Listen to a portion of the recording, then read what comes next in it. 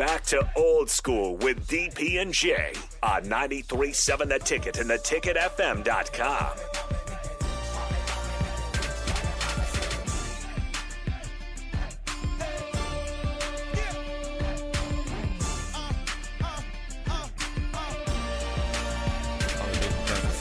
Welcome back. Old School.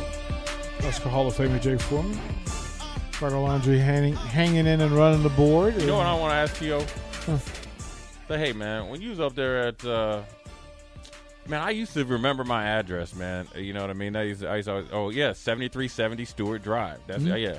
I wanted to ask him, man, when you rode up in the 7370 Stewart Drive and you saw all 180 pounds, and I had this high top fade too. So here's why I used to get slick on him, DP. So I was listed at first. I was listed at 6'4". No, dang well, I was only about 6'1.5", but I had the high top, right? Yeah. So I'm like, yeah, they don't know no different, right? Yeah. So I used to always rock. I always wanted to ask Coach Osborne, like, man, when you guys recruited me, man, you guys end up thinking I'd be a decent player? Just be honest. Let's just be in the circle of trust. I would imagine they knew you. I know Coach Darlington told me, like, man, you ain't good enough to play. I was hot. Really? It's safety, yeah. That's how I got in the linebacker. So first of all, I watched that bowl, Orange Bowl, and I saw Lawrence Phillips, and I said he's a freshman. I said, yeah, my running back days are over. That's a step. Okay. And then Coach Brown was like, see, Coach Brown almost kind of messed it up because he was like, yeah, man, I would like you on the offensive side of the ball. I know you can put – and then he's talking about playing wingback. I think I seen Abdul and Clester. Like, Abdul had like 20-some catches. Clester might have had like 14. Like, man, I ain't running around flopping on the ground for no running back. You know what I'm saying? You just out there bumping into people. Right, but they did a good job. So then I was like, all right, I know I could play safety. And they didn't, in my high school, they never really let me play defense except for like 3 or 4 games. That's how I got my scholarship, when Nick Saban and Coach Osborne there was watching. Other guys, did good on D. Coach Darlington was like, nah, man. You ain't no – I was like, what? And he was like, yeah, because what we had signed Octavius McFarland, and so read the comment at the bottom. This is what my college coach said about me. I was heated. You called me a fair defensive outfielder. Right? And put it in the game the program. Yeah. Put it in game program. Fair defensive outfielder. Yeah. And I said, I'm the best outfielder you have. I play center field for you, Coach. Said you fair. Fair. So I said, you know what? But did he mean it like that, or is that just no? This was his way to get me to work harder at it, and I was an all conference defender. But Coach Osborne did me like that. It's what you said when they just tell you. He did me. Coach Osborne did me like that once. Yeah. He tried to say something like I won I won the fastest. I was like, what? I was like, okay. So the whole offseason, I was like, yeah, I'm going to get for it. Then I busted out a good 40. I was like, yeah, you like that? He ain't say nothing. He just kept it moving. He called me a fair defensive outfielder. I was like, bro, I woke up a really good outfielder. But now to Coach Darlington's defense, we had signed Eric Warfield, who was a safety, Octavius McFarland, who was a safety, and Trey Creighton, who was a safety, all from bigger heights. Let's see, Tavy, Eric from Arkansas. Well, Texarkana is pretty much Arkansas and Texas. Tavy's from Arkansas, Bastrop, Texas, because football was created in Bastrop, just in case you didn't know. And then Trey was from San Diego, California. So I understood it. But then I fell into it, and we didn't sign a linebacker. And Kevin Steele, he was a linebacker coach. I know I wasn't playing no DN because you seen Grant and Wittrum and all that. I was like, okay, then I'll play line. He's like, what do you think about playing linebacker? I was like, let's roll. Don't have much choice. Hey, I ain't gonna be last one. I ain't gonna be. I ain't with the ring around the rosy when you play the seat. Yeah, I ain't gonna be last one without no seat. Get in there. You've been the towel boy waving the towel on the bench. And then next thing you know, I'm a year later starting. Yeah, it's amazing how that works, isn't it? Yeah. Simple. Have you got caught up in NBA yet? Has it landed with you yet? Yeah, I saw this highlight of Ben Simmons shooting during the warm-ups. He shot a brick and hit Kyrie upside his head. It was so funny. Like, how you shoot a shot that bad that his slingshot's off the side of the rim and hits this dude upside his head? And then he hid. I would have just acted like I made mine. Give me my change. Who would you rather have? I mean, it seems easy, but Simmons or Kyrie? As your teammate? Yeah. I can deal with Kyrie because he's so gifted, and when his mind's right, he can cook. Ben Simmons, I can't depend on you. You look like you scared. Can you depend on Kyrie? Well, both of them you can't really depend on. I think Kyrie with that, like, I could deal with Kyrie more just because I think when he shows up, he's gonna. Ben Simmons won't. He passed up a layup. Something that people go out there and they do them shows or like the contests where you do full court layups. You 6'10".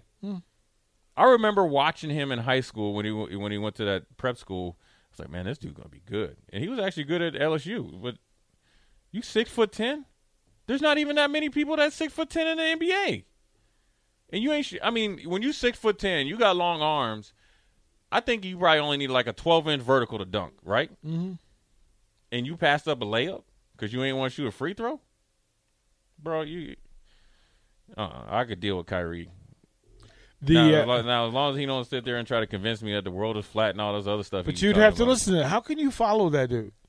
Oh, I'm not. You asked who I could play with. Yeah. Because when he starts talking that, guess what I got? I got these right here. I got these right here. Yeah, I hear you, dog. But I'm trying to listen to this music real quick. Just keep you. I'd be every time Kyrie came around, I just put my headphones on. Unless he was talking about someone with hoops. Well, the experts, and I do use that in air quotes, the experts I did see this. Have selected the Philadelphia 76ers. No, the one I saw was the Bucks were the favorite to win it. Oh. Golden State was second, which is weird. Well, how is the defending champion that gets Wiseman back not the odds-on favorite? And everybody else. Well, I'm saying they won it without him, and he's a problem in the middle. They won it with like Moody or whatever his name in there. I don't know. Yeah, the ESPN folks picked Philly. Or two of the ESPN folks, and then there were a couple of the NBA folks, the athletic folks, picked the Bucks because they thought this would be a once in a lifetime year for Giannis. They think this is what happens in that space. Giannis, but who's your team? Golden State. Still. Oh, without a question. Nobody else in the West. Not Phoenix, not LA. Phoenix is done. Okay. I think Andre Ayton or whatever his name is, he's going to get traded to Indiana at the All-Star break. I think they're done. I think no matter how good they play, it's either going to be Devin Booker is going to have a game where he plays 48 minutes and 2 points, or Chris Paul is somehow going to pull a finger muscle and be out for 4 games. So and Crowder is gone. Crowder is in a contract dispute. So I think they're Where does done. he end up? Who knows? He'll be somewhere. But then you got to think with the Lakers. The thing that holds the Lakers back is you can talk about Westbrook and you call him Westbrook. The thing that holds the Lakers back is Antonio Davis. Until Antonio Davis shows up for 60+ games and decides I am going to be the best player on this team, they'll never reach where they could be. You know what I mean? And that's with Westbrook and Beverly and all that. Plus, they have a new coach. I just think Golden State, the way they play, they have depth, right? So the 2 years that they were battling the injuries, with Clay being out essentially 2 years, Steph Curry, he always misses a month with like an ankle injury or shoulder or something. They were good enough to survive, and then they developed their talent. Now you got Wiseman coming back with the guys they played inside. Now they have a true inside force, and they D up. It's hard. I think Jimmy Butler and the Heat, they've kind of their energy and they've overextended themselves, so they'll blow themselves out in the regular season. The New Jersey Nets is kind of like the outlier. If you can somehow KD's always going to bring his stuff. If you could get Kyrie, KD, and somehow get the most out of Ben Simmons, and him being at least a 2-level player inside and like 15 feet and in, and then let him, be like the on-ball defender to whoever you want to try to eliminate, I see them. But going up against Golden State and a true team, maybe Memphis the way they play, but it's weird because they play better without Ja than they do with them. That's what the record says. But if Ja, that's what the record says, and it's substantial. It's crazy. Mm-hmm. But I will say this: if Ja finds a way, if he becomes more of a creator and like a spot up shooter with his drive to the whole game, Memphis is a problem. They've got pieces and they've got really good coaching. We'll toward the break. We'll come back. We'll close out. But I'll ask you this because one of these experts, air quotes, picked Luka as the best player. I saw that. He ain't got no we stamina. We will talk With his about wax who body. the best players are when we come back. You got a wax. You're listening to Old School with DP and J. Download the mobile app and listen wherever you are on 93.7 The Ticket and theticketfm.com. Everybody in your crew identifies as either Big Mac Burger, McNuggets, or McCrispy Sandwich. But you're the Filet-O-Fish Sandwich all day. That crispy fish, that savory tartar sauce, that melty cheese, that pillowy bun. Yeah, you get it. Every time. And if you love the Filet-O-Fish, right now you can catch 2 of the classics you love for just $6. Limited time only. Price and participation may vary. Cannot be combined with any other offer. Single item at regular price. Ba-da-ba-ba-ba.